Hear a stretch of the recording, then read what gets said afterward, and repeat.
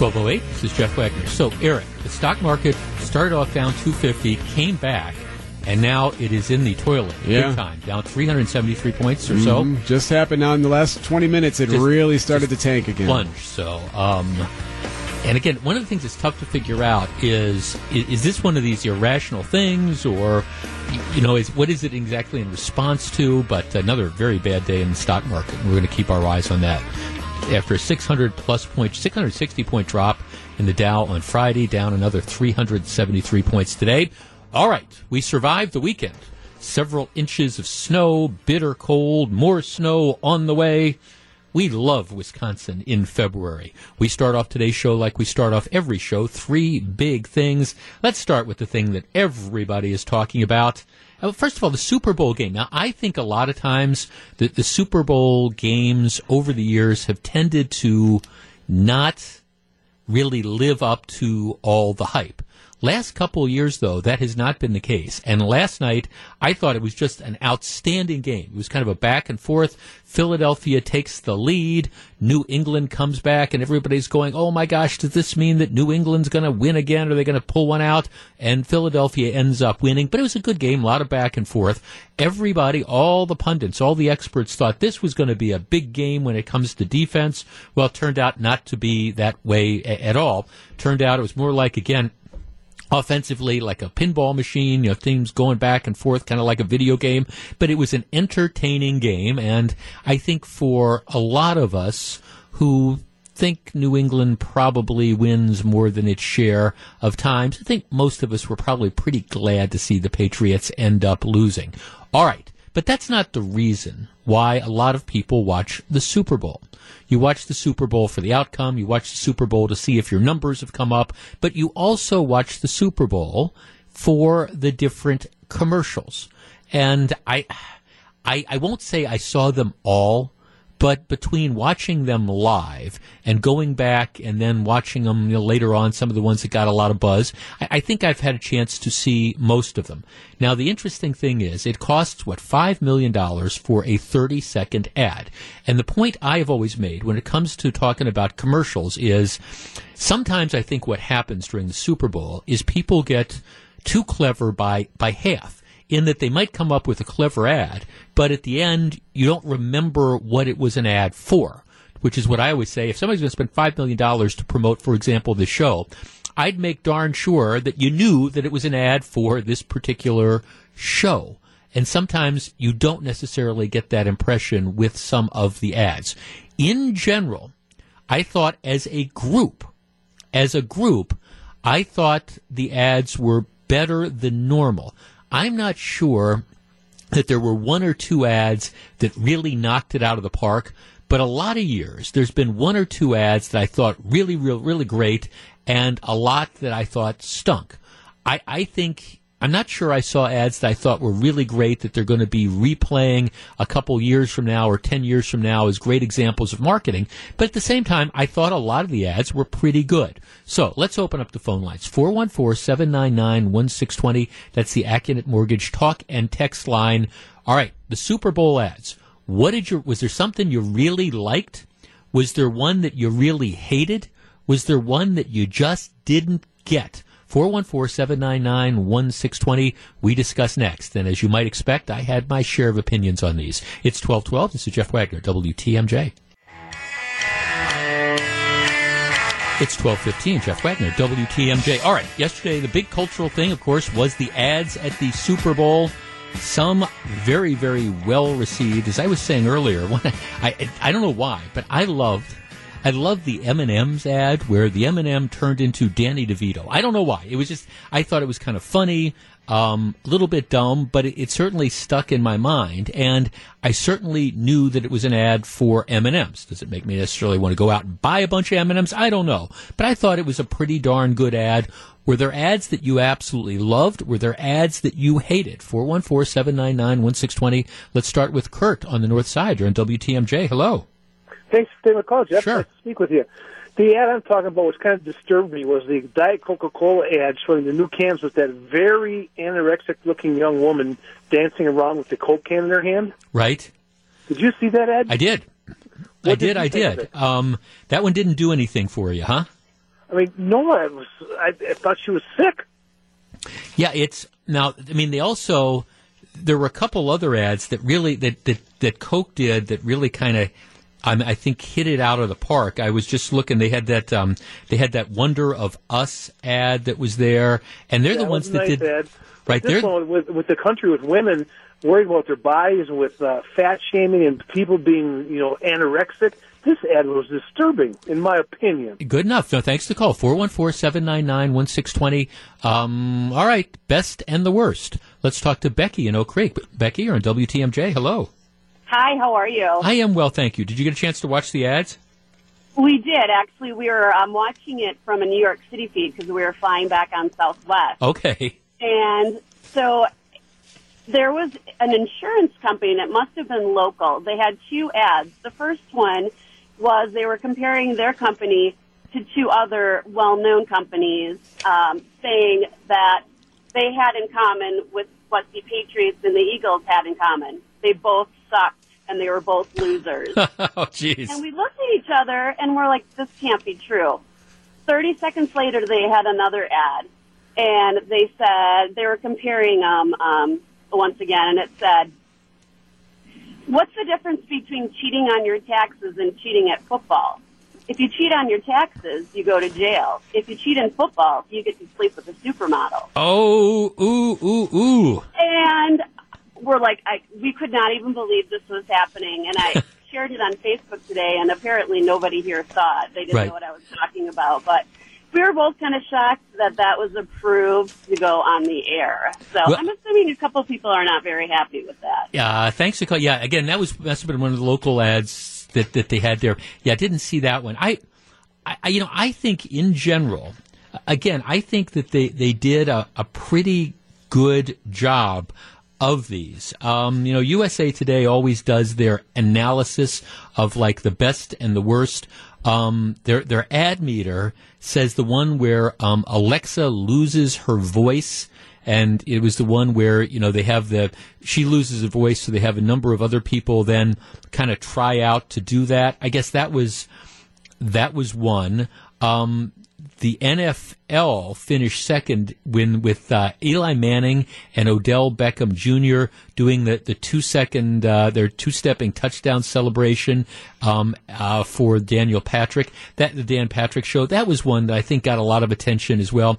A lot of people liked the Doritos ad, the Doritos Blaze, and the Mountain Dew Ice ad that had Peter Dinklage, who's the guy from Game of Thrones, and Morgan Freeman. That one didn't do much for me, but a lot of people apparently like that.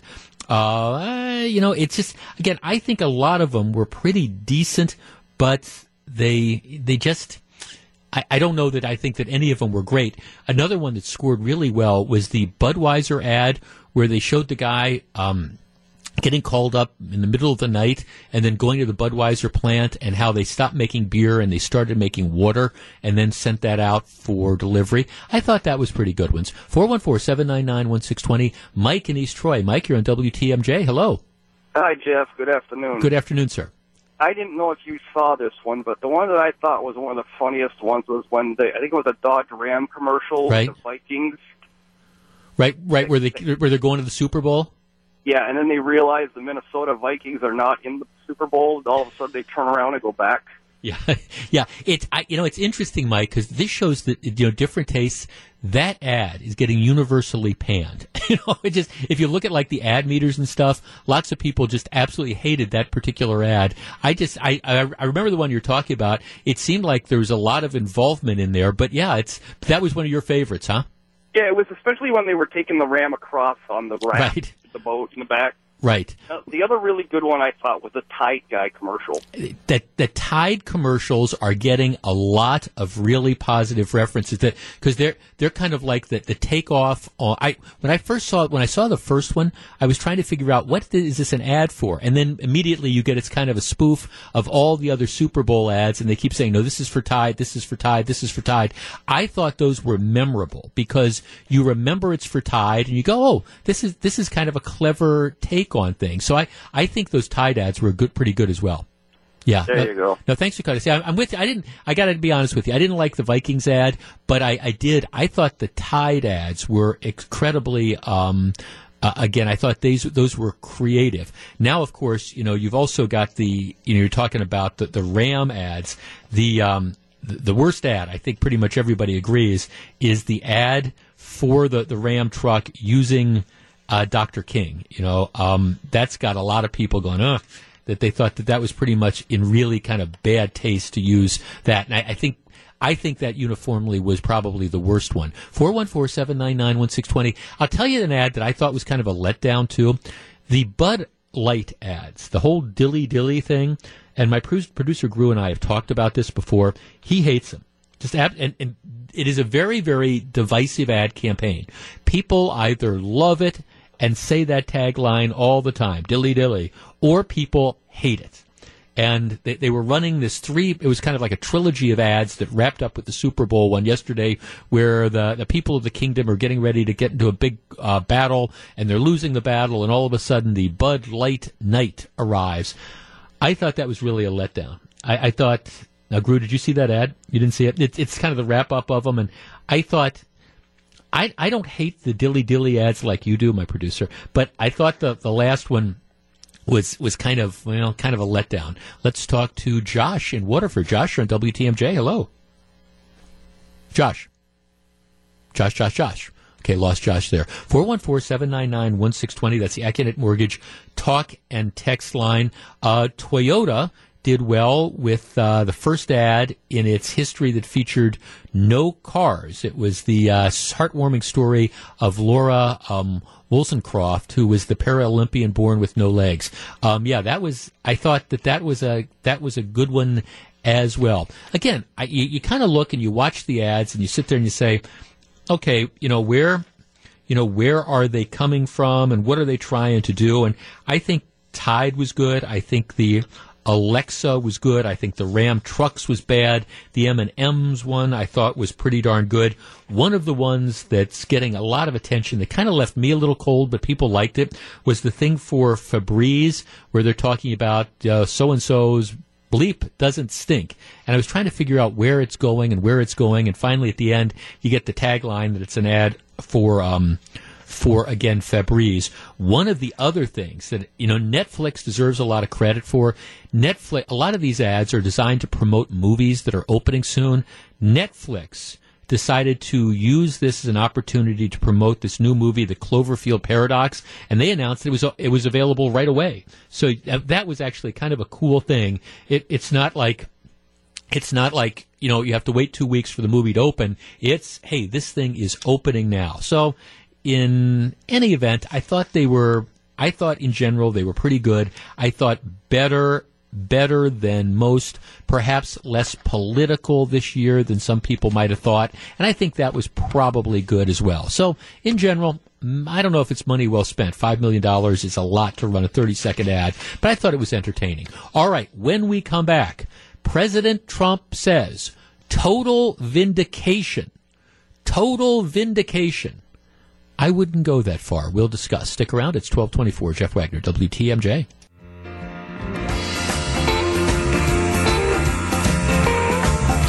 1226, Jeff Wagner, WTMJ. After a long day of work, playing with the kids may be the last thing you want to do, but a new study says it's even more important than you may think. Gene Miller has the details at 6:21 tomorrow on Wisconsin's Morning News. All right, Friday, the memo was released. We had a chance to talk about it a little bit. This is, of course, the Nunes memo prepared after reviewing the information that was used to obtain a warrant authorizing electronic interception, wiretapping of a guy who was associated with the Trump campaign, Carter Page. Right? Let's kind of review the bidding here and put it into perspective. I think it is very clear that what happened is you had corners cut at the FBI. There were people in the FBI who did not want to see Donald Trump get elected president. They didn't like him, and they were hoping that he did not win. You also had agents that I think were behaving in an extremely sloppy fashion. And this comes from the perspective of somebody who has, prepared a lot of warrants, not just regular search warrants, but also warrants for wiretaps, in another life. I think what happened is, you have, as a prosecutor, you have an ethical obligation, if you're going to present evidence to a judge, to present, well, if you know, for example, that there's reasons why that some of the information in there or the informants might be biased or the information might be suspect, you have an obligation to disclose that to the judge. That does not appear to have happened here. Now, whether it was political motivation or whether it was sloppiness, don't know. Don't know. But the truth of the matter is the FBI does not look great on this.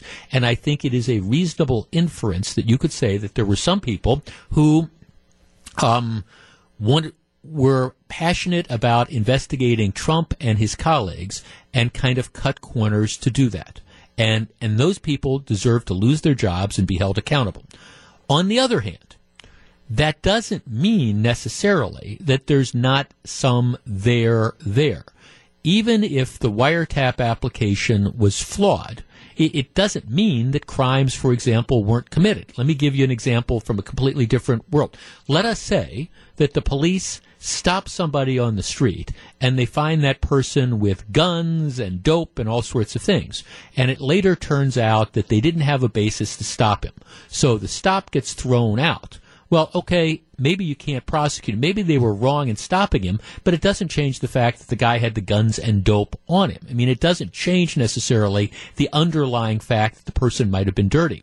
I am not suggesting that there's any there when it comes to the Russia investigation of President Trump. I am saying, though, that it seems to me that these are, you're talking apples and oranges. Were certain FBI agents biased in going after the president? Yeah, I think that that's a fair conclusion. Were corners cut? Yeah, I think that that's a fair conclusion. Should heads roll involving some of the people that were responsible for signing off on these things? Absolutely. Does that mean, though, that President Trump has been totally vindicated? No, it doesn't. Because, again, there's two different things. And I understand that's not what people want to hear. The people who hate Trump want to hear, this is a complete nothing burger. No, it's not, because it does show bias, in my opinion, on the part of some people at the FBI. And people who love Trump want to say, it's complete vindication. No, it doesn't. It doesn't mean that there's not some substance to this investigation. So the bottom line is some heads need to roll at the FBI at the same time. At the same time, doesn't change the underlying fact that maybe there's some there. Now, I happen to not to think so. Haven't seen anything. Maybe I'll be proven wrong. 12:35, Jeff Wagner, WTMJ. After a win in Brooklyn, the Bucks are off to a 1-0 start on their 4-game East Coast road trip. Next up, the Knicks. Ted Davis is live from Madison Square Garden tomorrow night with Buckshots coverage at 6:10 here on WTMJ. Be sure to check that out. One final thought on all the memo stuff. Over the weekend, I saw that this Adam Schiff, who's the Democrat on the Intelligence Committee, making the rounds of the talking head shows. And of course, you go on MSNBC or you go to George Stephanopoulos, and they want to eat up with a spoon everything that Schiff is shoveling at them. And Schiff is saying, this is going to be devastating because this means this is going to damage the Intelligence Committee community because nobody's going to come forward and provide any sort of information if you know that it might be made public. Well, all right, first of all, that's nuts too. There weren't sources that were compromised here. The only source that got implicated was a guy who shouldn't have been used as a source in the first place. This Christopher Steele character. Here you had somebody who was completely and totally biased, who was a rogue. A rogue informant who wasn't following the FBI's instructions and who was being, who was being paid to dig up dirt and had his own, animus. None of that was disclosed to the judge. So if these Democratic representatives are concerned about protecting, flawed, biased, paid informants who aren't offering intelligence information that's worth the paper it's written on, well, that's cool. all the better, then, we don't want those kind of informants to begin with. So this whole argument that, this is going to be the end of the world and it's going to limit the ability of people to come forward, that's nothing but a bunch of hooey either. So I think for President Trump to say that this memo completely and totally vindicates him, that's an overreach. And for people who are going to turn around and say, well, here's the other problem with what's going around. This is going to just destroy our ability to gather information and people won't be willing to come forward. That's a little bit of hyperbole as well. All right, big story number 3. Walmart being attacked as being racist. Now, let me back into this story. Shoplifting is a huge problem at various stores. And there's different types of products which are shoplifted more than others.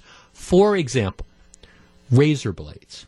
You go into a lot of stores, and it's almost like you need a picture ID and a credit card before you can even open up the thing to get access to razor blades.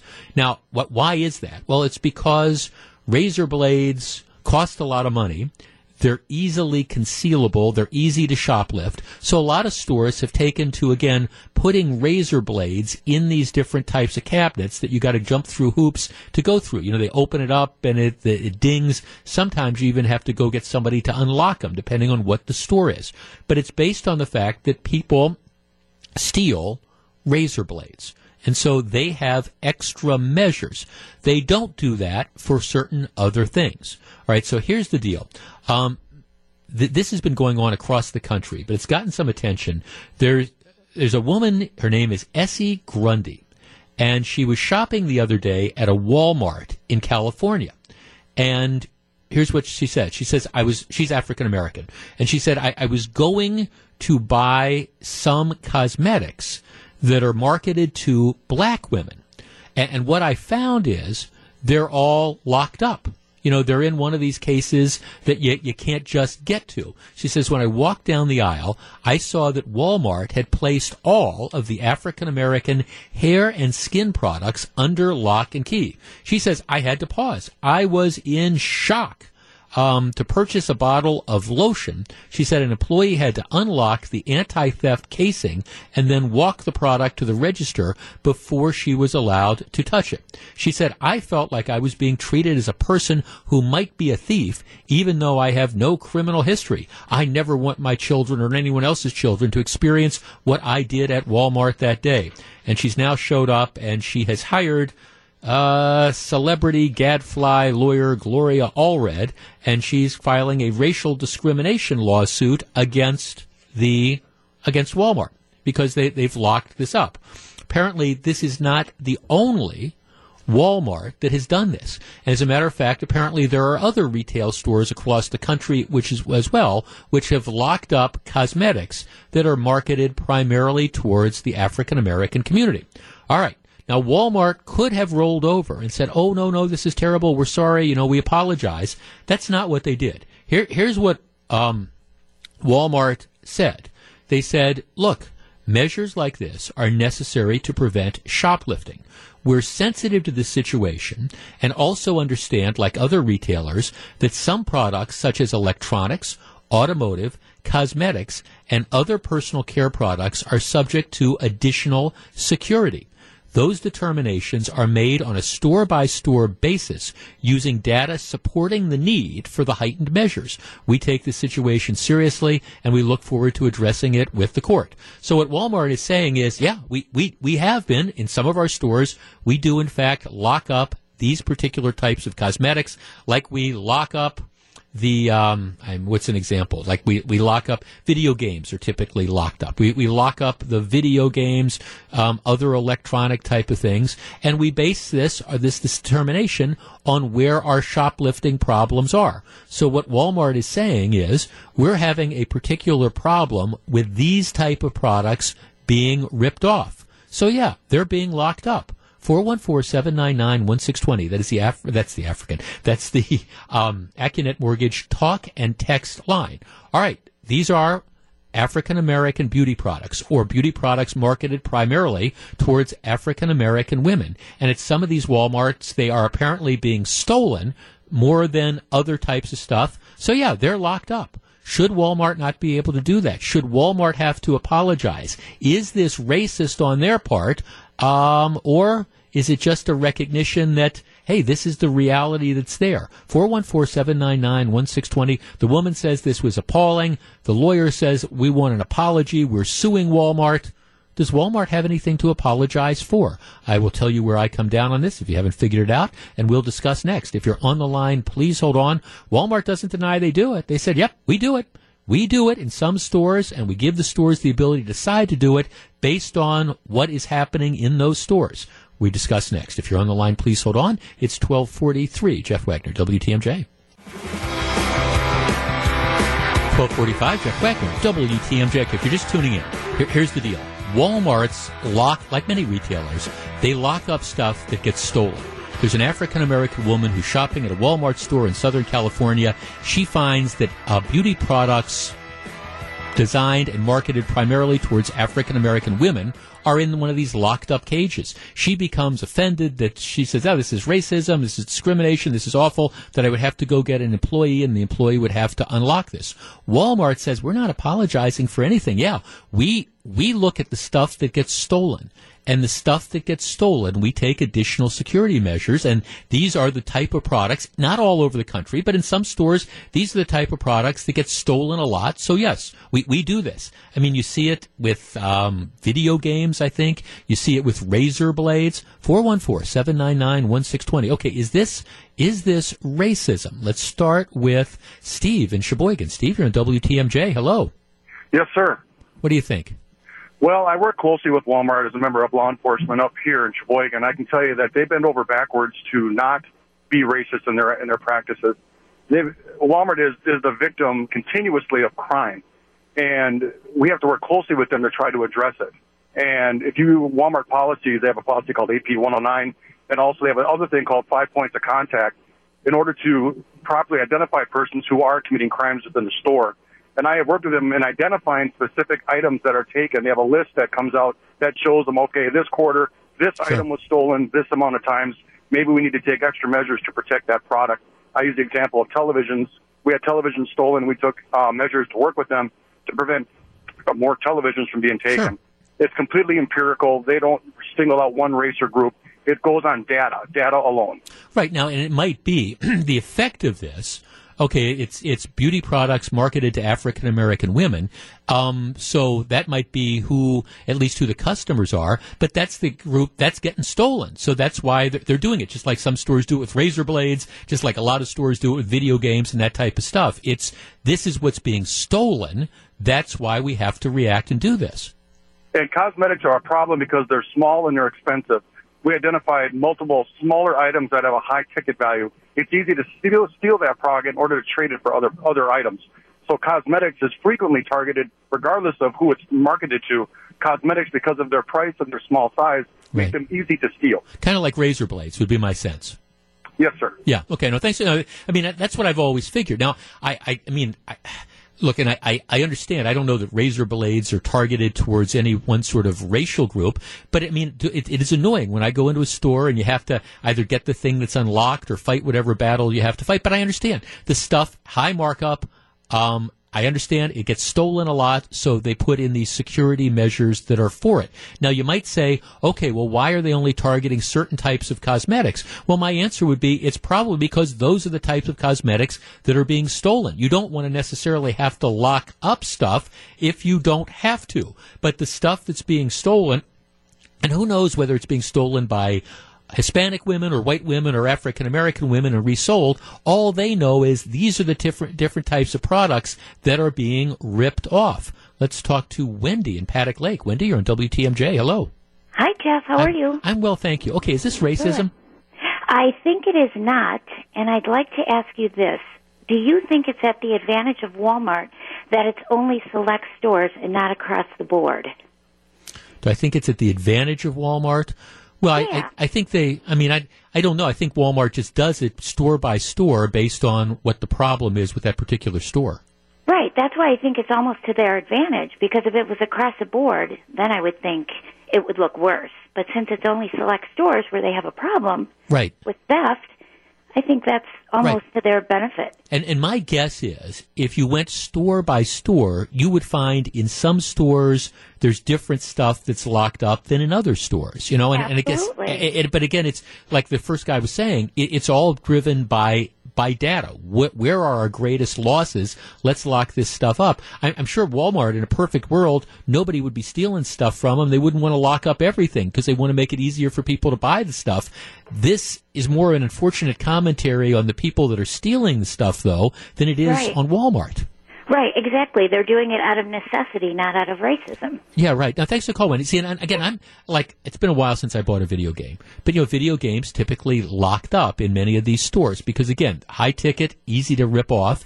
I mean, have I ever been offended because, they think you're a criminal because this stuff is being locked up? Well, no. I'm just, it's the way it is. Certain times you go, certain types of clothing, some of the big ticket, you go into some of these stores and say you want to look at the leather jackets. Well, depending on what the store is, maybe some of that stuff is, locked up and you have to end up, getting somebody to open it up. It's just the way of the world. It is unfortunate, but simply because this is a product which is targeted towards African American women. The reality is, if it's being stolen by whoever, Walmart needs to do it. And I guess it just drives me crazy that everybody always screams racism. Diane in Waukesha. Diane, you're on WTMJ.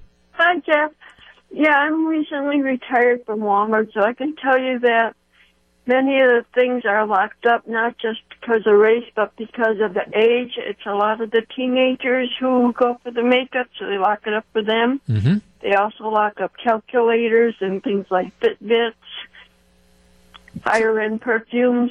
It's not just a racist thing. Right, and my guess is that you do that. They do it based on, again, these reports that they look at. What is the stuff that's being shoplifted? How easy is it to shoplift? And we're going to lock up the stuff that we're afraid people are going to steal. And that our data shows people do steal. I mean, I guess it makes sense to me, Diane. I mean, if I were running a business, that's how I do it. People think they're stealing from the Walton family because they're billionaires, but they're stealing from the store associates as well as the other customers who steal from there too, or shop there too. Yeah, no, thanks for the call, Diane. I mean, got a note here, Jeff. Baby formula is locked up at a lot of places. Yeah, it's going to depend on the particular store. Let's take it aside from Walmart. I mean, there are different types of stores. I'm sure you go all across this country, and you're going to find a huge difference between some stores that feel the need to lock stuff up and other stores that don't feel the need to lock stuff up. And the products that are locked up might vary from store to store, retail store to retail store, depending on whether the store has a problem. But again, to play the race card is what is frustrating to me, because that's the first reaction. And instead of this lady simply saying, well, I understand. I'd be curious as to why it is. Isn't it unfortunate that I now have to go through, I am inconvenienced in having to find a sales associate to open this up because so many people are stealing this product? That's one way you could look at it. But the way we look at this here is, Walmart is terrible and they're racist. And look, Walmart doesn't need me to defend them. That's not the point of this. It's the playing the race card when there's really apparently a very, very good business reason behind this that I find to be frustrating. Bob in Menominee Falls. Bob, you're on WTMJ. Hello. Hey, thanks for taking my call, yes, Jeff. Sir. Having worked retail for 40-plus years in my life, and retired now, it ends up being, at the end of the year, you take inventory and you see these shrink figures, which means how many items are missing from a particular category. There's things like formula now, and everything is all being locked up along with all the other items you've talked about. And what it ends up is, as these numbers increase in theft, everybody else has to pay for it. So every time a store suffers several $100,000 in loss of products over the course of a year, guess where that money goes back in? A nickel, dime here, more on shelf items on the shelves, and we all pay for it. And I saw every color and race. Shoplifting knows no particular anything. I mean, we can't call it, go to any particular race. I saw them young to old, up to 86 years old, people shoplifting, things that they needed for personal care, and it's sad, but it's true, and it's just the way life is. Right, or for resale. I mean, Walmart isn't saying we think black people are more inclined to shoplift. What Walmart is saying is this is one of the products that people are shoplifting, so we're trying to protect the product. And I guess that's how I would look at something like this. Yeah, and like I say, as the shoplifting happens, everyone pays for it. I mean, Sure. if people don't think that's why prices go up, that's why they go up, because some stores suffer horrific shrinkage numbers at the end of the year, and it results from all these areas that get shoplifted, be it formula, razors, whatever we've talked about. So. Right. No, thanks for calling. And see, and here's the other option. I mean, the other option, if Walmart can't, or any store, let's even take the Walmart out of it, if you can't protect the goods that are being stolen with a method like this, because then you're going to be accused of being racist, what are you going to do? Well, you're not going to carry the items. I mean, that is the logical, if it's like, okay, well, this item is getting stolen, so, we want to protect it. No, you can't protect it. If you do it this way, you're racist. Okay, so then if I'm Walmart, I'm saying, okay, well, we can't have this stuff being ripped off right and left, so you know what? We're just not going to carry it. So then how do you feel then? The lady is walking down the aisle looking for whatever these particular products are that she wants to buy, and then they don't even carry them because they say, well, no, it's just getting stolen too much. I mean, look, it is an unfortunate thing about what is going on in today's society. I was thinking of other examples as we were talking. I know a guy who runs a very, very good liquor store. All right. And, in a lot of liquor stores, they've got, most of the liquor is out, on the shelves. You can just go grab a bottle. There are certain bottles of the really high-end liquor, for example, that are behind the counter. All right, and they just want to be there. And I think, it's one thing, okay, you can take it if somebody rips off a $20 bottle of Jim Beam bourbon, that's bad, but, you can take that. You don't want somebody ripping off a $400 special bottle of bourbon, so you have extra controls on that. All these different types of things make sense. It pains me sometimes to defend Walmart, but this isn't about racism, despite what celebrity gadfly lawyer Gloria Allred wants to say. 1256, Jeff Wagner, WTMJ.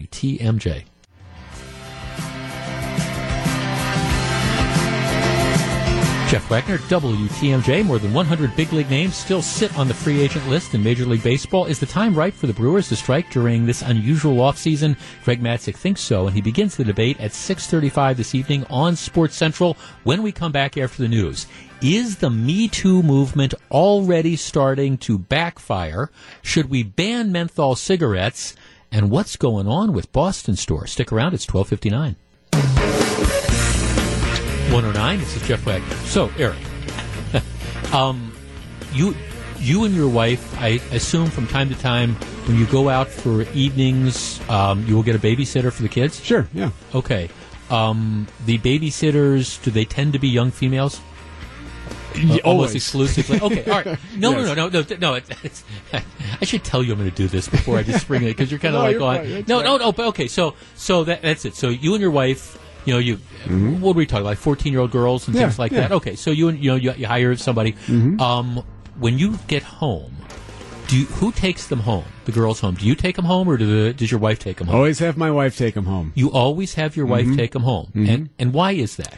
It's not that I don't trust them or anything like that. I just don't want to be in a car at night with anyone by myself where something would be said or mistaken. I just don't want to put myself in a position to get someone in trouble. Well, and don't feel bad, because I have a number of friends who are in exactly the same situation that you are, and it is always the wife that takes and it's in every example I can think of. It's a young woman who's babysitting, and it's my male friends will not get in the car with like the 12 or 13 or 14-year-old girl and drive them home. Not because they're bad guys, right. Just because they don't want to be in a situation where anybody can say anything. They're just nervous about that. Absolutely. You're right on the money. That's why. Okay. All right. Good. Now, okay. Thank you. See, I apologize again. We should run these things. He's like, fine. Oh God, I just maybe go on and say that people think I'm a child molester. No. It's no. But that actually ties into what I'm going to talk. But that is a valid concern. Like I say, I never had kids, but my friends who are in that situation, to a T, it's always the wife which will take the girl home, the teenage babysitter home. I bring this up because there's been a lot of conversation over the course of the last, several months, ever since the whole Harvey Weinstein thing hit the fan. There's been a lot of conversation, and you got this Me Too movement where you have all these women who are coming forward and are accusing powerful men and sometimes not so powerful men, of taking liberties and being, improper behavior. And the one, there's no question, there's a lot of good stuff which is coming out of the Me Too movement. It's causing people to, reassess the way, men treat women in the workplace, and things that guys might think are okay or normal really aren't. It's also, in the case of people like Harvey Weinstein, exposing people who've been just creeps and are arguably maybe even criminals for the last part of the last 10 or 15 years. So we're focusing a lot of attention appropriately on, the way the different genders react into the workplace. And that's all good. There is this other aspect of the Me Too movement, which is coming to the fore, though, and there was an absolutely fascinating piece in the Miami Herald the other day, because there are certain unintended consequences. For example, what is happening more and more in the workplace, particularly in the political workplace, state capitals, but also in the workplace in general, is that more and more men are refusing to meet with women privately without there being I'm going to use the word chaperone for want of a better thing. So you have a situation, so let's say you've got a Republican legislator or a Democrat legislator. You've got a male legislator, and there's an aide, or there's, I don't know, a constituent or something, someone who wants to come in and, wants to have the meeting. More and more of the male politicians, and this again tracks into business too, are saying, no, we're not going to have any more just one-on-one meetings, because we are concerned that, maybe something will be said, there'll be a misunderstanding or a miscommunication about what is said. And so, we want a witness there. We want, the chaperone there. Just like, lots of guys end up having their wife drive the 14-year-old or the 13-year-old babysitter home after, they come home after a night. And, of course, now what's happening is there's a little bit of backlash of this. Some of the women are saying, well, this isn't right. They're not uncomfortable meeting with another male behind closed doors, but they are singling out females. All right, 414-799-1620. That is the Accunet Mortgage talk and text line. I admit this is the type of thing that 6 months ago or a year ago, I don't think anybody would have necessarily thought about. You're a manager. You're a male manager, and, you've got, a female who works in a subordinate sort of position. They come in, they want to talk about something, they close the door. The Me Too movement now has a lot of those male managers saying, I don't want these one-on-one meetings because, again, I don't want something I say to be misconstrued or misinterpreted. I need a witness there. All right, 414-799-1620. That is the Accunet Mortgage talk and text line. Let's tee this up. Is this an unreasonable reaction? Is this in and of itself discriminatory? The idea that you now have particularly men who are in positions of authority who are concerned enough that they no longer want to have one-on-one meetings. 414-799-1620. Is this an overreaction, or can you understand where this comes from? Similarly, can you understand, like I say, all these different guys I know who choose not to drive the 14-year-old babysitter home, not because they intend to molest her, just because they don't want to be in that situation where they get accused of something, innocent or not. 414-799-1620. We discuss next. Is this kind of the fallout for the Me Too movement? I am not surprised at all. And to me, this is now just the logical extension of, like I say, honey, you drive the babysitter home. We discuss next. If you're on the line, please hold on. And I guess I'd be particularly curious about, women. Would you be offended if, you wanted a meeting with your boss and your boss wanted somebody there? I mean, is that a form of discrimination, or is it just something that makes sense in today's business climate? 414-799-1620. We discuss next. It's 1:16. This is Jeff Wagner, WTMJ. 120, Jeff Wagner, WTMJ. If you're just tuning in, there's a really fascinating story in the Miami Herald yesterday about the effect of the Me Too movement, which I think has accomplished a lot of stuff, certainly highlighted abuses that women have had to put up with, and one of the effects of this is now more and more males, particularly male managers, male politicians, or whatever, they are now refusing to meet one-on-one with female subordinates, largely because they don't want to get into a he said, she said sort of thing. It's not that they're not going to take meetings, but they're not going to be one-on-one meetings anymore. And the example I give is, that's why, like I say, a lot of guys I know, they won't drive the 14-year-old babysitter home. It's always their wife that does that. I understand why this is happening. Mike on the South Side. Mike, you're on WTMJ. Hello. Hi, thank you. I don't think that that's right, but I think it's just common sense, and it's been bred out of this movement. And I guess I stopped doing lunches one-on-one with female coworkers and female, prospective outside sales. We're 80-90% male, company, and the industry as a whole is probably those same numbers.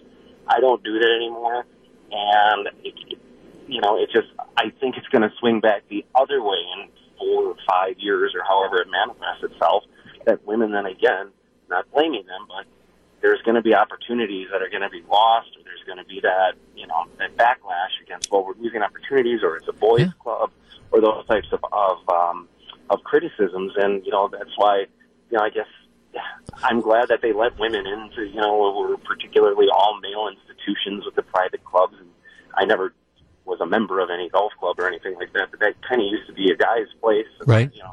And then there was inclusion, but this does happen, and unfortunately, I think it's a common sense approach to it. So well, it is. No, thanks for calling. See, and that is just the effect of it, and it's not saying.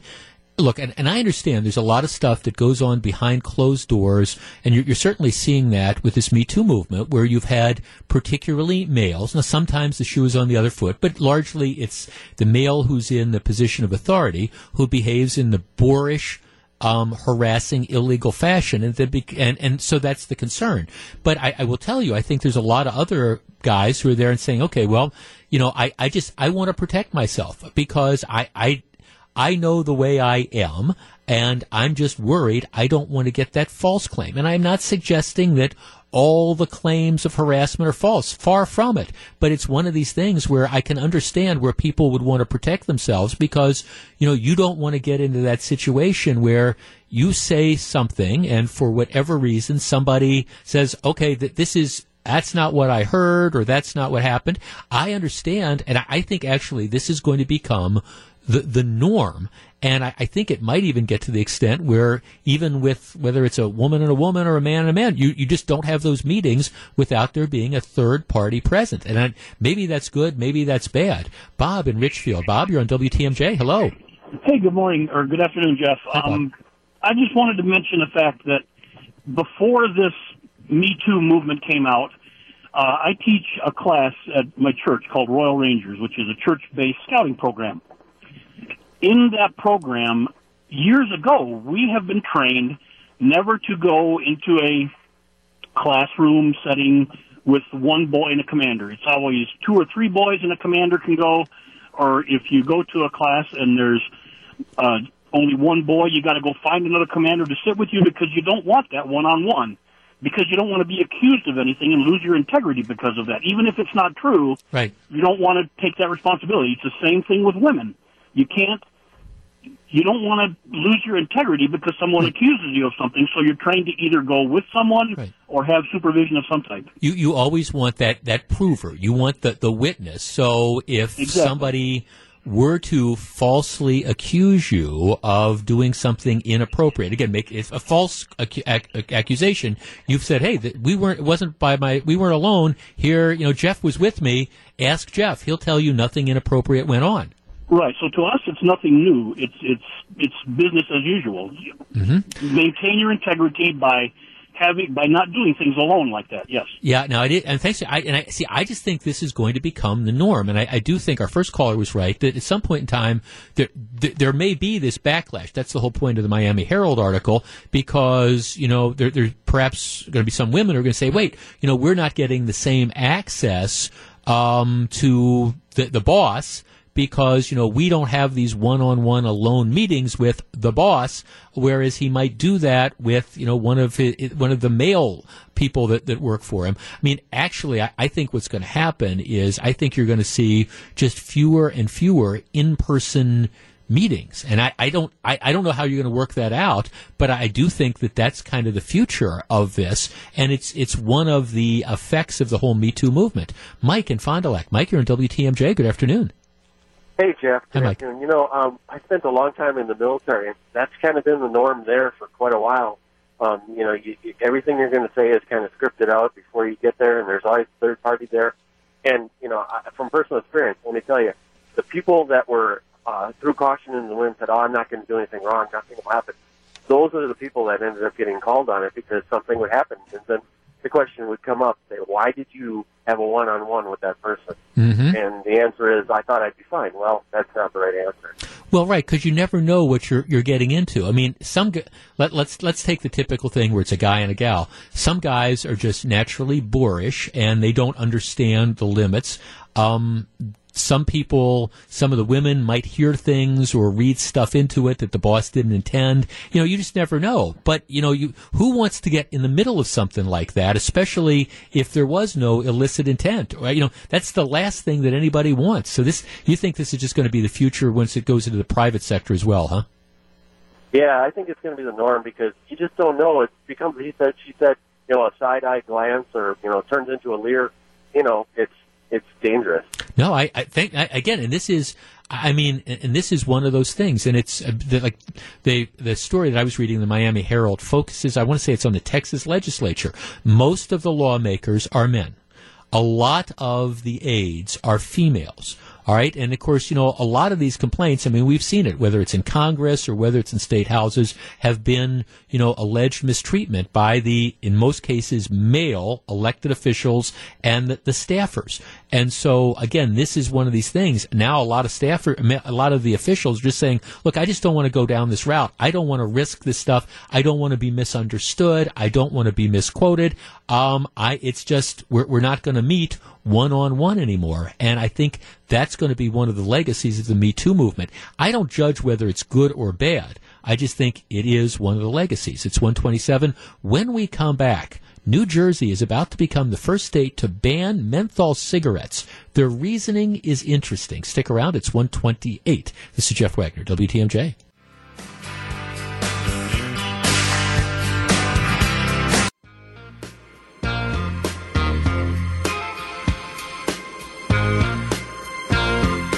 It's 1:35. Jeff Wagner, WTMJ. Will continue to keep you apprised of all the problems on the roadways, and of course, with more snow coming in and bitter cold, looks like it's going to be another challenging ride home. A nurse during the Vietnam War is now sharing her story of what she did overseas and what you can do here at home to help our veterans. She sits down with John McCure today at 3:34 on Wisconsin's Afternoon News. Be sure and check that out. All right. Should this be a crime? Here's the story. Happened August of last year. The guy lives in Indiana. His name is Mark May. And here's what happens. He says he's driving on the freeway. He's driving along US 41. And what he says is he's got this police car, a squad car driven by a trooper whose name is Matt Ames. So he's an Indiana state trooper who May says the trooper is pursuing another motorist, going to want to pull the guy over, and he says that the trooper pulls in front of him and cuts him off. Okay, so the guy says, cop pulls in front of me, he's going after somebody else, he cuts me off. So what the motorist does, what this Mark May does, is he says, all right, he says, as I'm driving by him, the cop has cut me off to get to this other guy. As I am driving by him, he acknowledges that he makes a gesture commonly known as giving the finger to the police officer. So the cop has cut him off to pull over somebody else. As he goes past, he makes an obscene gesture at the police officer. As soon as the police officer sees this guy make the obscene gesture, he apparently leaves the car that he's getting ready to ticket and starts chasing down the guy who flipped him off. Ames pursued him, pulled him over, and ticketed him for provocation. The Indiana Criminal Code says a person who recklessly, knowingly, or intentionally engages in conduct that is likely to provoke a reasonable person to commit battery commits provocation. So in other words, you made an obscene gesture at me. That is provocation because it was likely to promote a reasonable person to commit battery. All right, now the ACLU is on the side of the guy who made the obscene gesture. They said, look, this is expressive conduct fully protected by the First Amendment. While perhaps ill-advised, the gesture in no way interfered with the trooper's lawful activities. Further, they say the state trooper had no cause whatsoever to initiate the stop. This was an unconstitutional seizure. The driver is employed. The guy who made the obscene gesture is self-employed as a carpet cleaner. He says he had to miss 2 days of work because of court appearances, and he lost income. All right. 414-799-1620. That is the Acunet Mortgage talk and text line. Here's the question, really. I think our society would be much better off if people treated each other in a more civil fashion. At the same time, you drive down the roadways on almost any given day, and you will see one motorist making this gesture at another motorist. It's just something that ends up happening. Maybe you have, in fact, made this gesture at someone, friend or foe, in the past. Is this a crime? Should you have, and again, I'm not endorsing the action. Maybe it's boorish, maybe it's rude, maybe it's uncivil, but merely the act of making the obscene gesture at the police officer, should that have been a crime? 414-799-1620, that is the Acunet Mortgage talk and text line. And I guess maybe this is one that you're going to feel free to disagree with me on, because I'm in the uncomfortable situation of defending what I think is rude behavior, because I do think it's rude behavior. But candidly, I don't think it should be a crime. And, you know, if somebody wants to drive by a police officer and make this gesture, I think they have a right to do it. I would not encourage it. But it's one thing to say, okay, this is rude, it's uncivil, it's crude, who were you raised by? And it's another thing to say that you could be fined and or sent to jail for doing that, and I just don't think it's that type of violation. And candidly, I mean, unless you're going to start pulling over people every time they do something like this, I think this was a police officer who just should have let it go. 414-799-1620. Let's start with Roger in Wind Lake. Roger, you're in WTMJ. Hello. Hey, Jeff. You know what? I'm a law enforcement officer in Milwaukee County, and I absolutely kind of agree. I agree with what you're saying. I don't think it should be illegal either. It's not illegal in Wisconsin. I'll be going downtown to court, and you'll have some guy flip you the finger and laugh about it, and I just wave back at them and smile because it's ridiculous. It's trashy.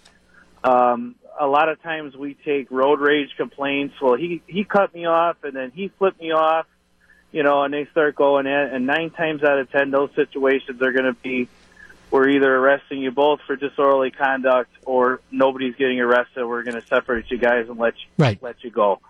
I don't think this middle figure thing should be illegal. Right. You know, now it might rise to the level. You know, you made an interesting point, Roger, because you were talking about, you know, you get into a situation where it's disorderly conduct. My guess is a lot of times it might start with somebody flipping the bird, and then it kind of escalates, and then you got pushing or shoving, or somebody takes a swing at somebody else, and then you're off to the races, which I have no problem with at all if somebody ends up getting arrested. But here, that's not what this guy did. He was mad at the police officer for cutting him off, so as he drives by, he makes the obscene gesture. I think he has a right to do it. Might not be the right thing to do, but I think he has a right to do that. Absolutely. The officer should have just continued to pull over the guy he was going to pull over, finish that line of business, and went on with his day. And that's what that's what I would have done, and I think that's what is reasonable and life to do. Yeah, thanks for the call. I appreciate it. 414-799-1620. And like I say, I'm uncomfortable with this topic to an extent because it sounds like I'm endorsing bad behavior and making obscene gestures at police officers, and I'm not. But the question becomes, is it a crime? Might not be a good idea to do that. Might draw the attention of the police officer in a way that you don't want, and it's disrespectful. But is it a crime? And is it a crime if you only make that obscene gesture at a police officer, or is it a crime every time you make that obscene gesture? And if that's going to be the case, I guess my question is going to be, how are we going to really fill our courts with people every time somebody makes an obscene gesture at somebody else? Is that going to rise to the level of a crime? Let's talk to Mike in Oshkosh. Mike, you're on WTMJ. Hello. Hi, how are you doing, Jeff? Real well, thank you. What do you think? I think the cop missed his opportunity to charge the guy with what really happened. He had to take his eyes off the road to give that cop the finger for more than 5 seconds, and that is inattentive driving. So if I myself want to flip people off, but I was a victim of an inattentive driving accident, and the guy who killed the other guy and me only got charged with inattentive driving because his computer only showed that he didn't step on the gas or release the brake, or step on the brakes or release the gas for 5 seconds. Yeah. So to me, that indicates 5 seconds of not paying attention, inattentive driving. Yeah, well, I don't know what the Indiana statutes are on inattentive driving, and what that means. Would you have to be able to say the guy swerved or what exactly it was? But regardless, that's not what he got ticketed for. I mean, he got ticketed for the act of making the obscene gesture, which is like the equivalent of this. They call it provocation. To me, it's like the disorderly conduct statutes that we have here. And I guess, again, I look at this. Don't take away from this 12-minute segment on the radio that, that guy on the radio, the former prosecutor and all, is saying that it's okay to make obscene gestures. I'm not. I think we'd be much better off if people didn't do it. At the same time, I think you have to be really careful about what you're going to consider to be a crime. And like I say, I can understand how a lot of times making that obscene gesture might be the trigger point, and it might start leading into a larger provocation, and then you are off to the races and you've got disorderly conduct. But in and of itself, I do believe that is a protected gesture. It might not be a very wise one. And my guess is that at least as interpreted, these tickets aren't going to be upheld. It's 1:45. When we come back, the war on menthol cigarettes. Stick around.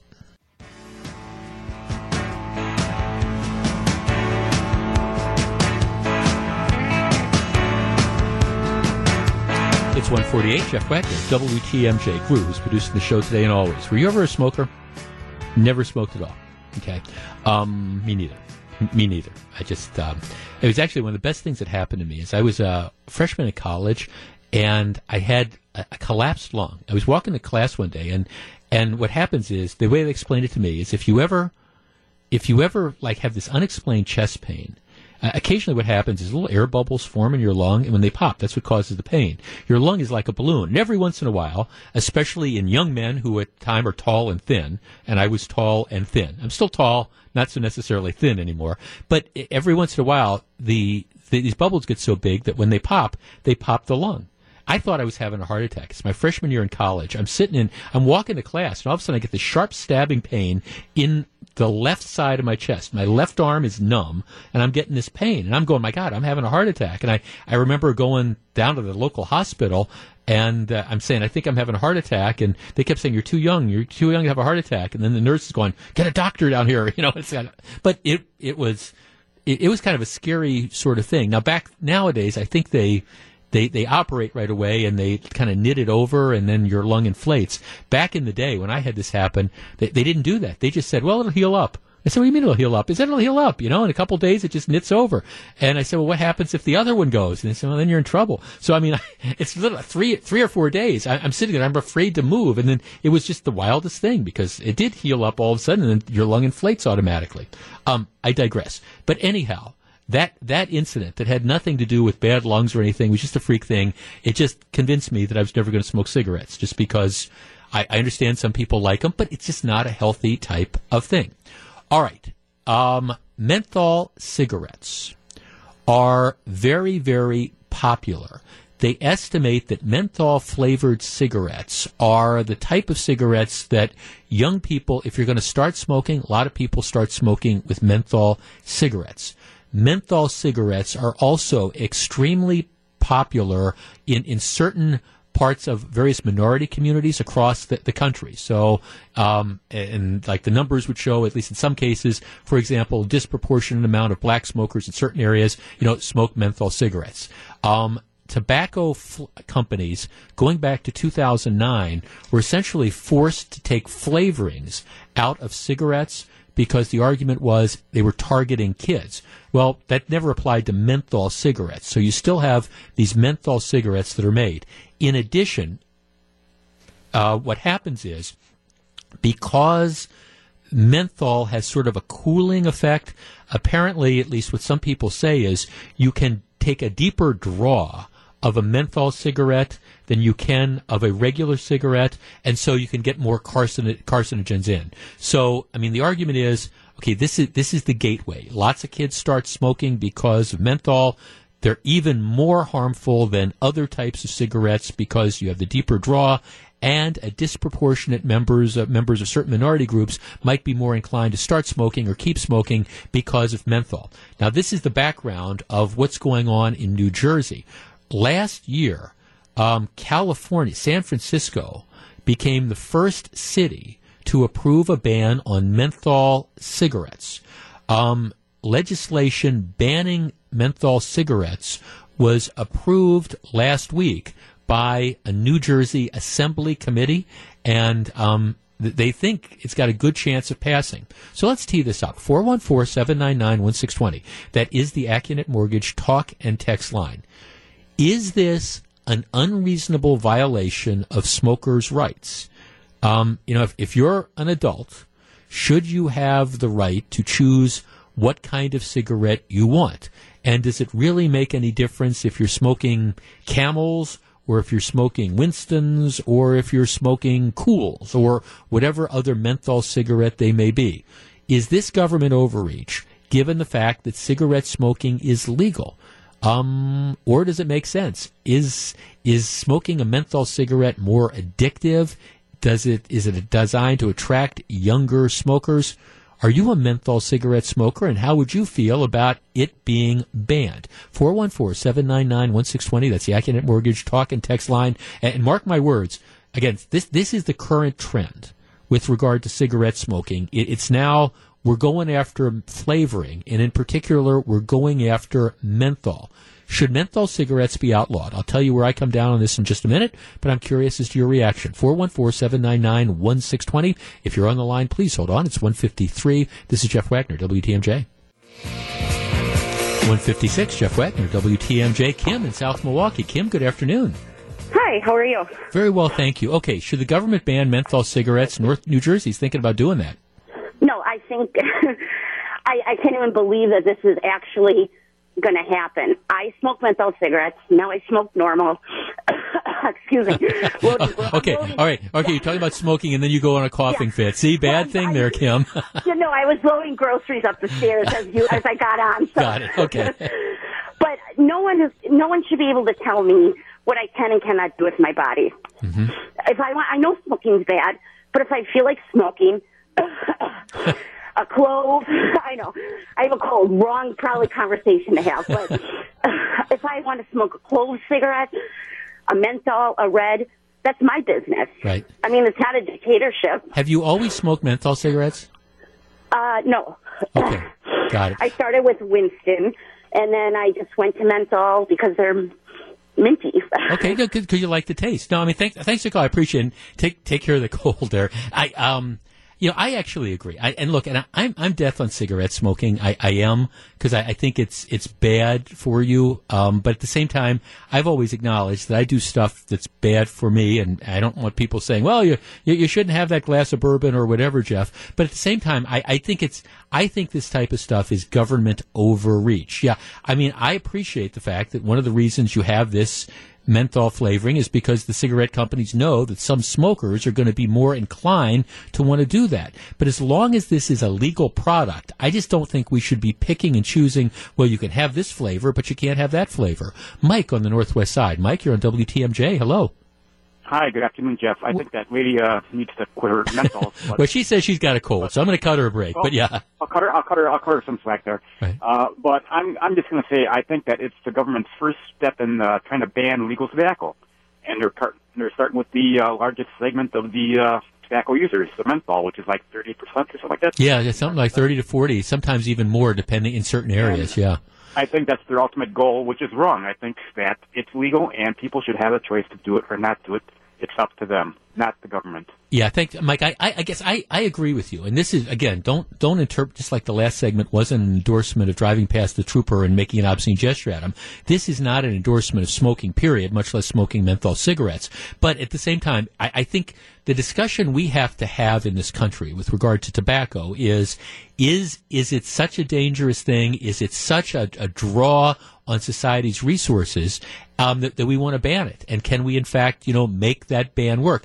That's the conversation we need to be having, as opposed to saying, okay, well, you've got various types of tobacco, and we're not going to allow you to, again, make these menthol cigarettes.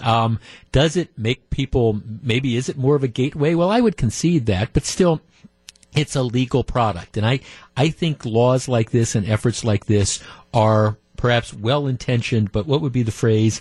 Ill-conceived. When we come back, another brawl at Riverside, Boston store struggles, and lots more. Stick around. It's 1:59. It's 2:08. This is Jeff Wagner. There's no other way to say this except holy buckets. The Dow Jones Industrial Average is in a complete and total crash. I mean, I don't mean to alarm. It's down 1,093 points, which is 4.3%. If this continues, now it's down 1,100. It will be the largest single-day point drop of the Dow ever, at least as near as I'm able to figure it out.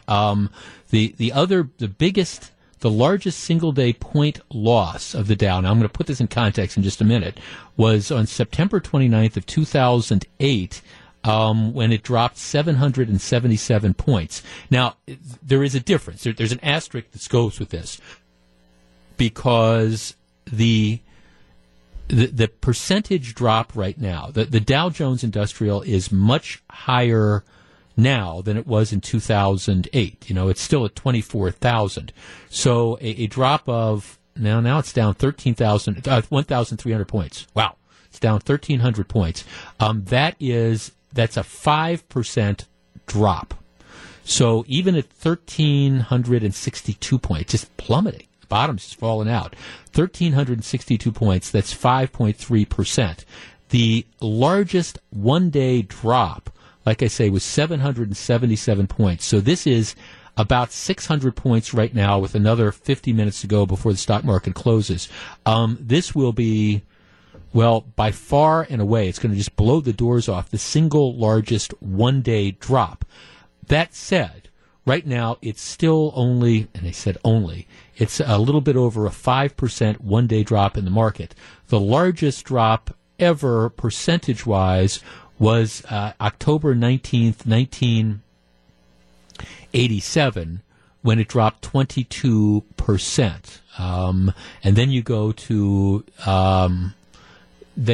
some of the days where the crash, you have to go back to 1929 with some of the big percentage drops. So even though this is a huge point drop, it's not, again, percentage-wise, it's probably not going to even be in the top 20 of the worst days, and that's simply because, again, it's much higher. But now it's down 1,500 points. Every time you click on it, it refreshes. It's just going down and down and down. Now, of course, this is after a run-up where, you had weeks and weeks and weeks where the Dow just went up and up and up. So inevitably there was going to be some bubble bursting.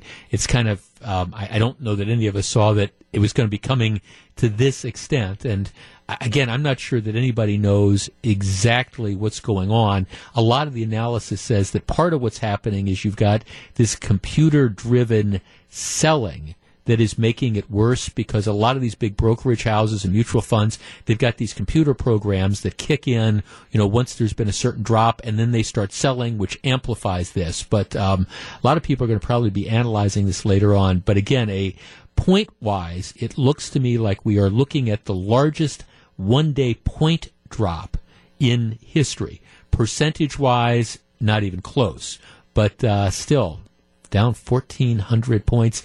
The NASDAQ is off. That's down 254. That's off 3.5%.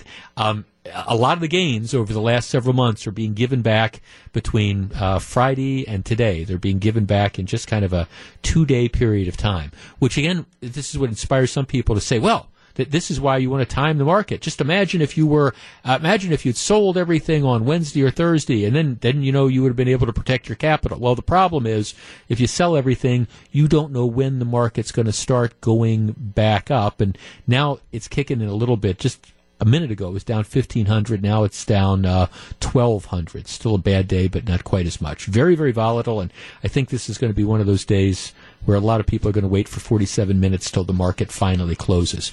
All right, this is something I made reference to last week. It came to fruition last night.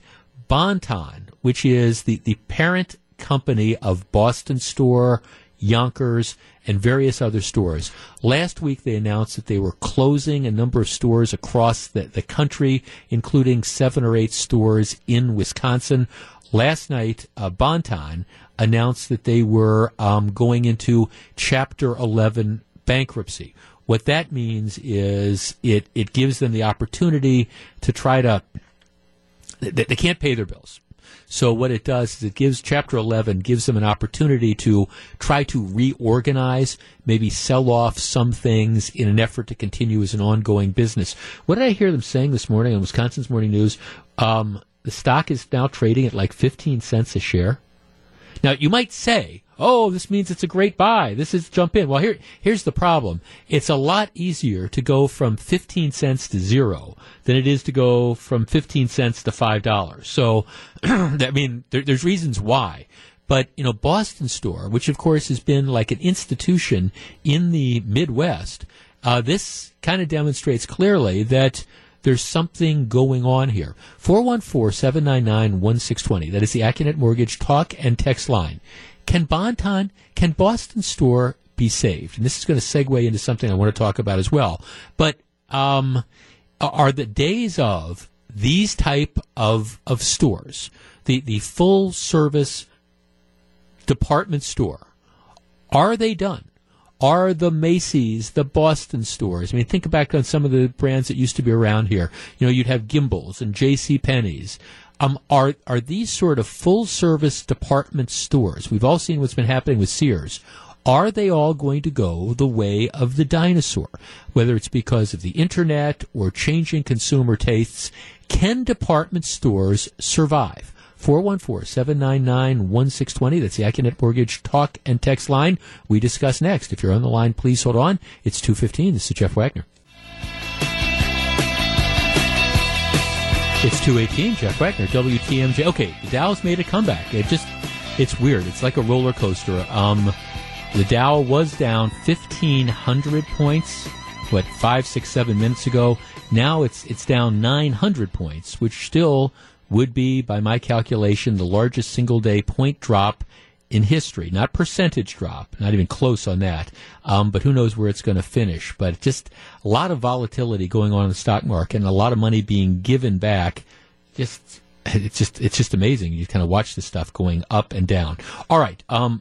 Last night, Bon-Ton indicating that they were going to go into bankruptcy. They've announced the closing of several type of other stores.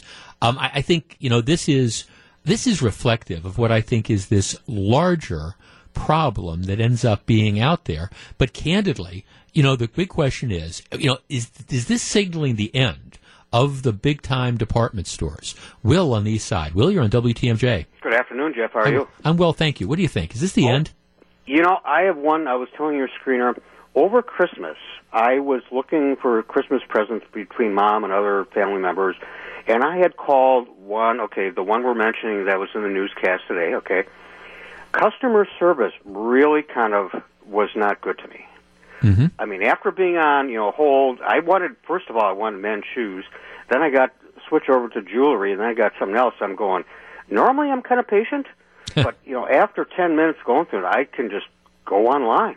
Well, right, especially since you go online, and if you know what you're looking for, 3 minutes later, you've got it ordered, and if you belong to Amazon Prime, it's getting delivered a day or two after that. That is totally true. And another thing, too, I hate to say it, some of those people that work in some of these department stores, it's like you're just an inconvenience when you walk in there. It's like, okay, it's just a job. Some people are nice, yes, don't right. But yeah. Well, it does get to be a mess from time to time. It's interesting. I'm not a shopper. Okay. I'm a buyer, but it was over the Christmas break. I remember sometime, and my wife wanted to go into Boston store because we were going to an event in the next night or two, and she wanted to pick up a top. She had coupons or whatever. And I will tell you, there wasn't enough help. It was just it was before Christmas, and there wasn't enough help. There were only it seemed like aisles and aisles and aisles and sections of clothing. It was only like two people that were ringing up stuff, and one of the women was occupied because somebody was trying to take something back or whatever.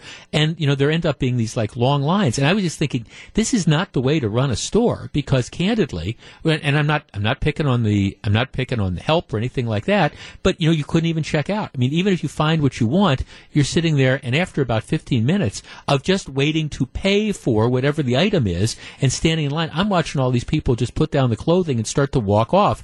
That's where I started to think that there was some degree of trouble, because especially with some of these stores that end up struggling, it becomes a death spiral, because what ends up happening is, all right, more people the sales drop a little bit. So what you do is you start cutting back on your help. You lay off some associates or whatever. All right, so then when the people that do go into the store that want to shop, there's not anybody to help them, or there's longer waits or whatever, and they get frustrated. It ends up being this spiral.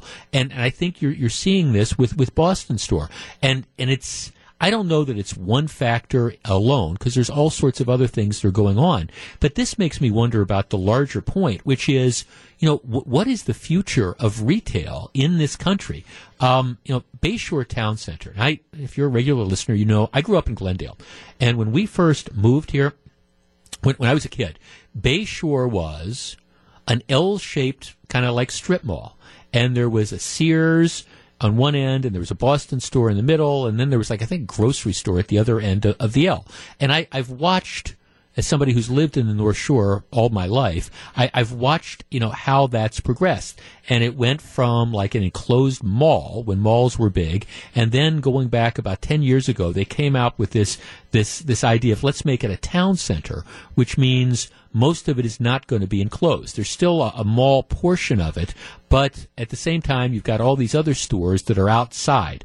I admit that when they launched Bayshore Town Center, I was one of these skeptics. I said, well, gosh, who's going to want to walk outside and shop at all these different retail stores, in February when it's minus 6 degrees outside? But over the course of the last 10 years, Bayshore has been a success. In part, it's been a success because they were able to attract, I think, high-end stores that brought people in. Well, the news out of Bayshore has been kind of bad lately. The Sears is gone. Now, they've been wanting to get rid of the Sears for the longest time. You had the Sports Authority, which was a big store. Sports Authority went bankrupt, so now that's vacant. The announcement last week is, J. Crew, which is, of course, one of the classic clothing retailers, they're gone. Vera Bradley closed last week. They're starting to see store after store after store close. Now, they still got a decent nucleus. You've got an Apple store, you've got a Banana Republic, you've got a Brooks Brothers, all those different stores that are there. But, what's going on with Bayshore Town Center is the same problem that you're starting to see go on with lots of these different stores. They've got a Barnes & Noble there as well. What you're starting to see is there's more and more challenges to retail. And, you look at Bayshore Town Center in particular, and even though that Boston store at Bayshore isn't on the closing list, you wonder kind of what the future of this is moving forward. I think, in part, that the future of retail, these full-service department stores, I think they are going to end up going the way of the dinosaur moving forward, or newspapers. I think there's, you've got the big box retailers. There's always going to be space for the Walmarts and the Targets of the world and things like that. But the full-service retailers that have everything from men's suits to furniture to appliances, I think those are going to be the ones that struggle. And I think you're going to see more and more. Again, there's always going to be people that are going to want to shop at some of the specialty stores, but it's going to be a challenge. And if I was a mall developer, I'm not sure there's too many people out there developing malls nowadays, or if I was a mall owner, I would look at some of these things that are going on and recognize that the days of the giant anchor tenant, the Boston stores, the Sears, the whatever, those days have passed. And I think for more and more people, it's high-end specialty stores that have something that somebody's willing to go to specifically. Is it the end of, again, town centers? No, I don't think so. But I think, for example, Bayshore Town Center is going to look dramatically different 5 years from now than it does today. Just saying. 226, Jeff Wagner, WTMJ. 228, Jeff Wagner, WTMJ. Tired of overpriced food at sporting events? Our very own Gene Miller explains how one stadium has taken the lead on changing that and how our local teams may want to follow suit. Check out his latest blog on the Wisconsin's Morning News page. That is at WTMJ.com. All right. I know Belinda's going to take an update on the stock market. It's come back a bit. Actually, 15 minutes ago, the Dow was down 1,500 points, the largest single-day point drop in history.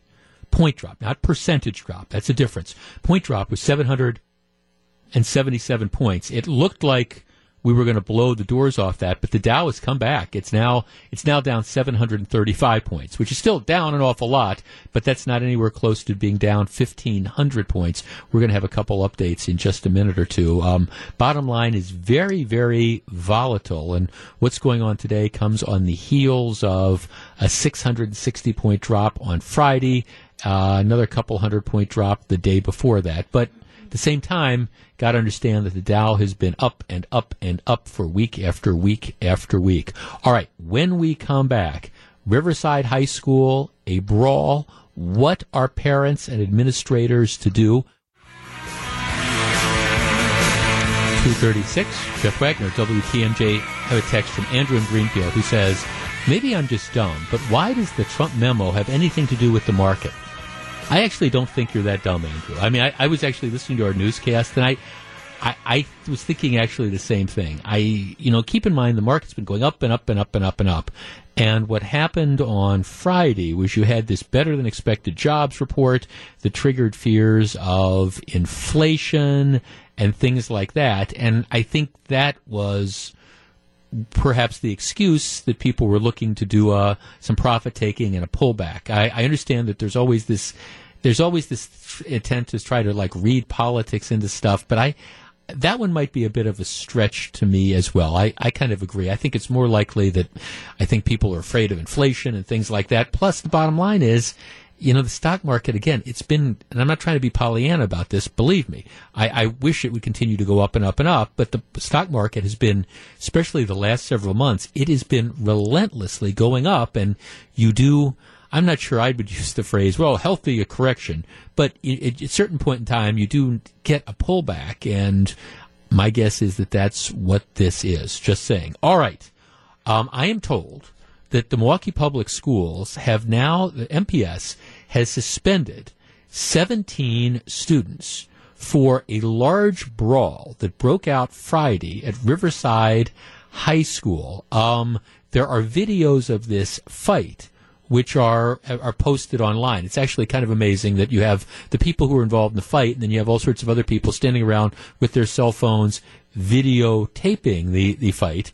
The videos show staff members trying to break up the brawl, in some cases separating and restraining students. Now, here's the interesting aspect of this fight. It's all girls.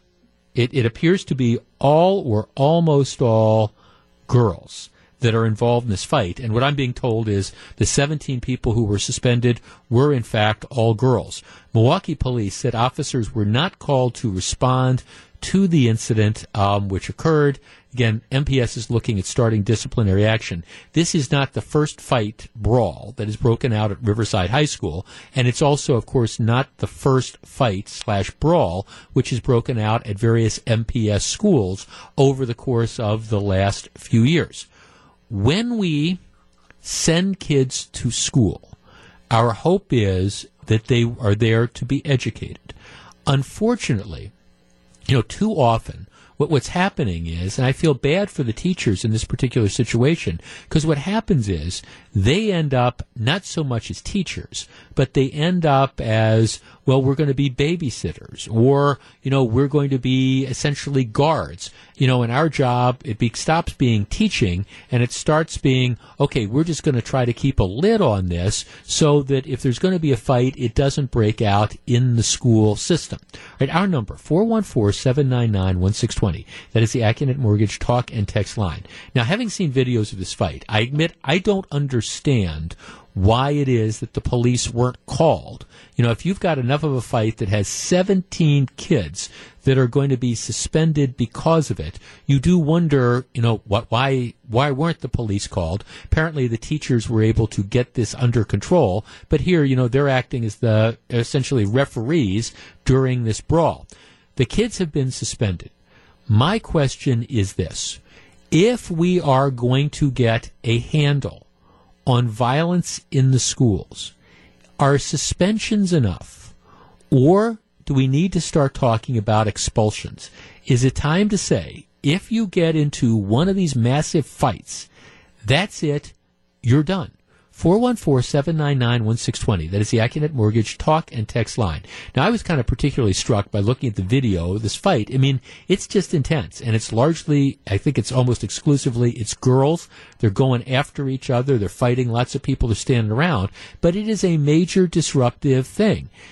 Do you need, as a deterrent, to say, if you get involved in one of these fights, we're not talking about a 1 or 2 day suspension. We're talking about you being out of the school. 414-799-1620. Is suspension enough, or do we have to start talking about expulsion? How many brawls at an MPS school can you tolerate? We discuss next. If you're on the line, please hold on. It's 2:40. This is Jeff Wagner.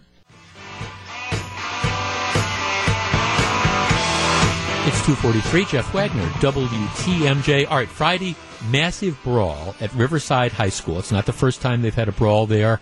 17, I'm told, girls, which have been suspended. I've seen the video of this, and you've got these young girls who are just going after each other. The police, for some reason, were not called. The teachers were the ones that were responsible for breaking this up. There are suspensions. Is that really the best way to handle this, though? Dave in the Fox Valley. Dave, you're on WTMJ.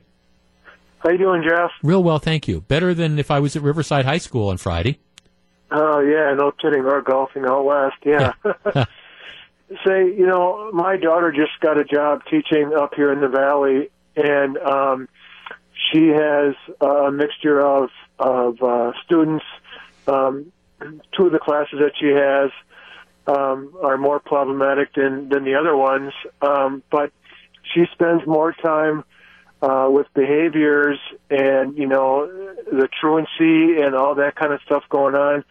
And so it's like, it's all over the place, and she's so frustrated, and she's young, and she's supposed to be enjoying and getting on with her career.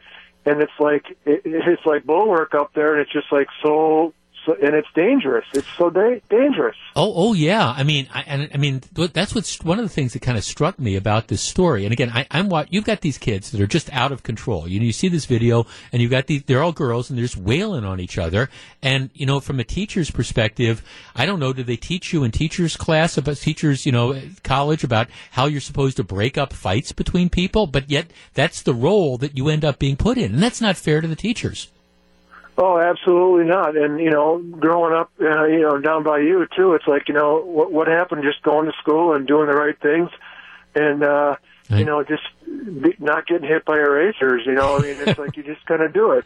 Yeah, no, it's not not getting hit by erasers. I always tell this story. 7th grade, had a math teacher. His name was Mr. Stanley, Sam Stanley. And this is back in the day of the old chalkboards and the erasers. If you didn't pay attention in class, he would haul off and he would throw erasers across the classroom. It doesn't hurt, but he'd hit people, and the chalk would go flying and everybody would laugh and whoever wasn't paying attention would get startled. This is just how it's changed. And just since I was in 7th grade, which has been a little bit of a while, but can you imagine a teacher throwing an eraser nowadays?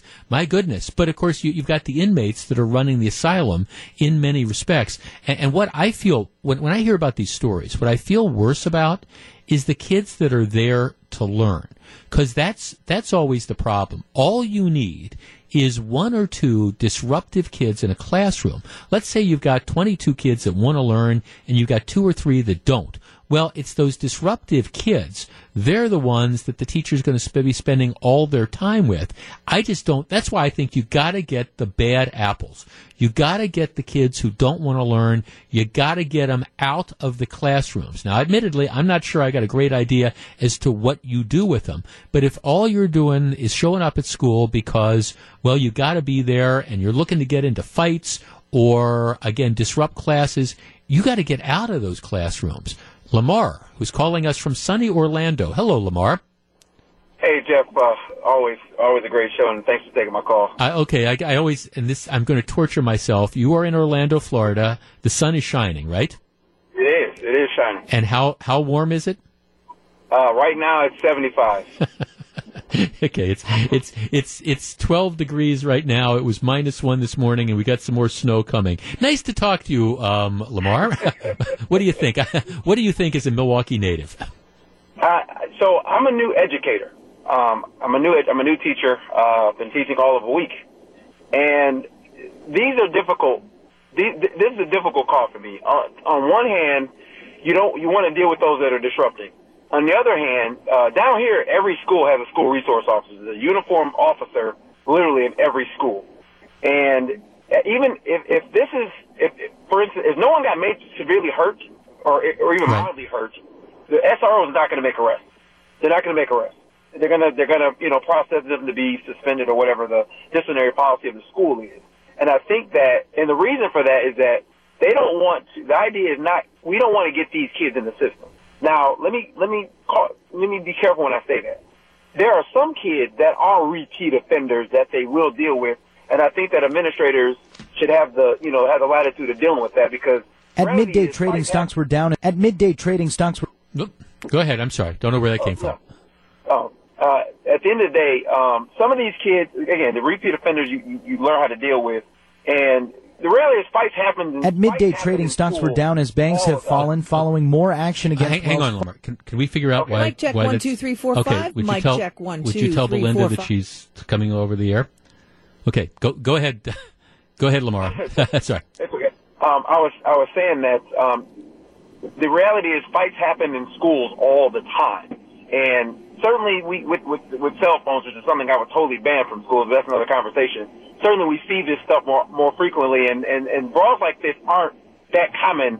In like they may happen at district wide, maybe 2 or 3 times a year, but they don't happen at the same schools all the time. So you want to be careful in calling in a bunch of police officers using resources for what is essentially just a school fight. Nobody's really hurt, if that makes any sense. Mm-hmm. And I No, don't it want does. to downplay the seriousness of kids fighting in school, but at the same time, I don't want to be using police resources for breaking up what is essentially just a school fight. What do you do with the kids, though? What do you do with the kids that are involved in the brawl?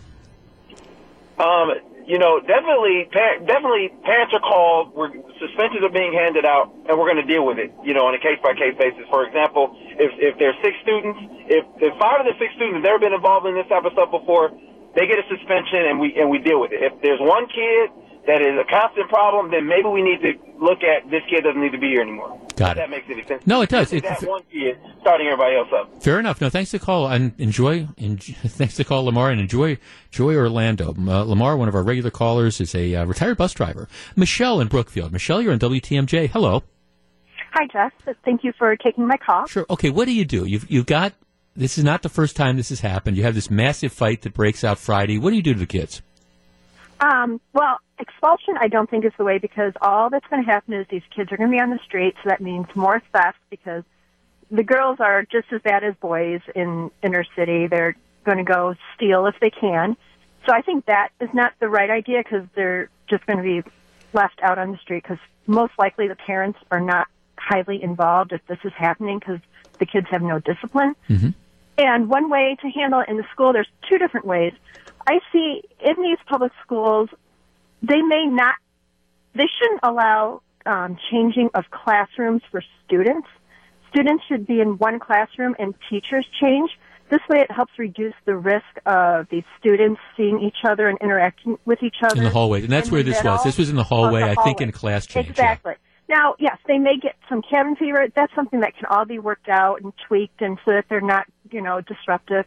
Or another way is you take these bad apples, put them in a classroom all day, and maybe you might, for the teachers to have a guard in that classroom or something like that. And this way, those who want to learn can learn. And can you imagine the teacher? Can you imagine being the teacher, though, that gets assigned to teach the bad apples? Teacher and somebody, or else it's a couple teachers. You definitely don't want one teacher, and that's why a guard.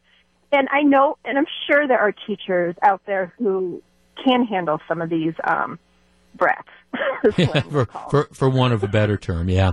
I guess here's the thing, and I appreciate the call, Michelle. This is why this is so frustrating to me, because I think there's lots of kids out there that want to learn, and I think these stories reflect, again, a minority of the students. I think most of the kids that go to these schools, that go to any school, they want to learn. They want to go. They want to do well. And I think most of the people that teach in these schools, the reason they signed up to be a teacher was because, hey, you want to make a difference in somebody's life. You want to take somebody and you want to inspire them. And I certainly had inspirational teachers. You didn't sign up because you want to essentially be a prison guard. If you wanted to be a prison guard, you could go somewhere else. And, you could go into a different line of work with that endeavor. The thing is, we've gotten to a point now where I think the pendulum has gone so far towards all right, we're not going to hold kids accountable. We don't want to overdo suspensions, because we don't want to have somebody look at the demographics and say, oh, you're suspending too many of this type of person or that type of person. We certainly don't give teachers the right to, intervene. And that's why I was struck by the story where they say the teachers are part of the people who are trying to separate them. I mean, how many times have we seen this where you've got the aides or the teachers or someone who's trying to pull one kid off the other and they get hit, and then, that teacher's aide is the bad guy or the bad gal or whatever. It's just a situation where you cannot tolerate this in schools. And I'm not saying that Riverside High School, for example, is any better or worse when it comes to this. I'm just saying that you cannot allow this type of thing to occur. And it occurs with alarming regularity in MPS schools. Should you suspend the kids? Absolutely. But if some of these kids have been problems before, maybe it's time to simply say, okay, enough is enough. Because I understand there's the issue of what do you do with them? But at the same time, my bigger concern is, what do you do with the vast majority of kids who want to learn, who are good kids, who are there because they want to better themselves, but they're not able to better themselves because you've got the disruptive forces that are there? That, to me, is the question. All right, it's 2:54. When we come back, we're going to find out what John and Melissa and Greg have on their minds for Wisconsin's Afternoon News. Stick around. It's 2:54. This is Jeff Wagner.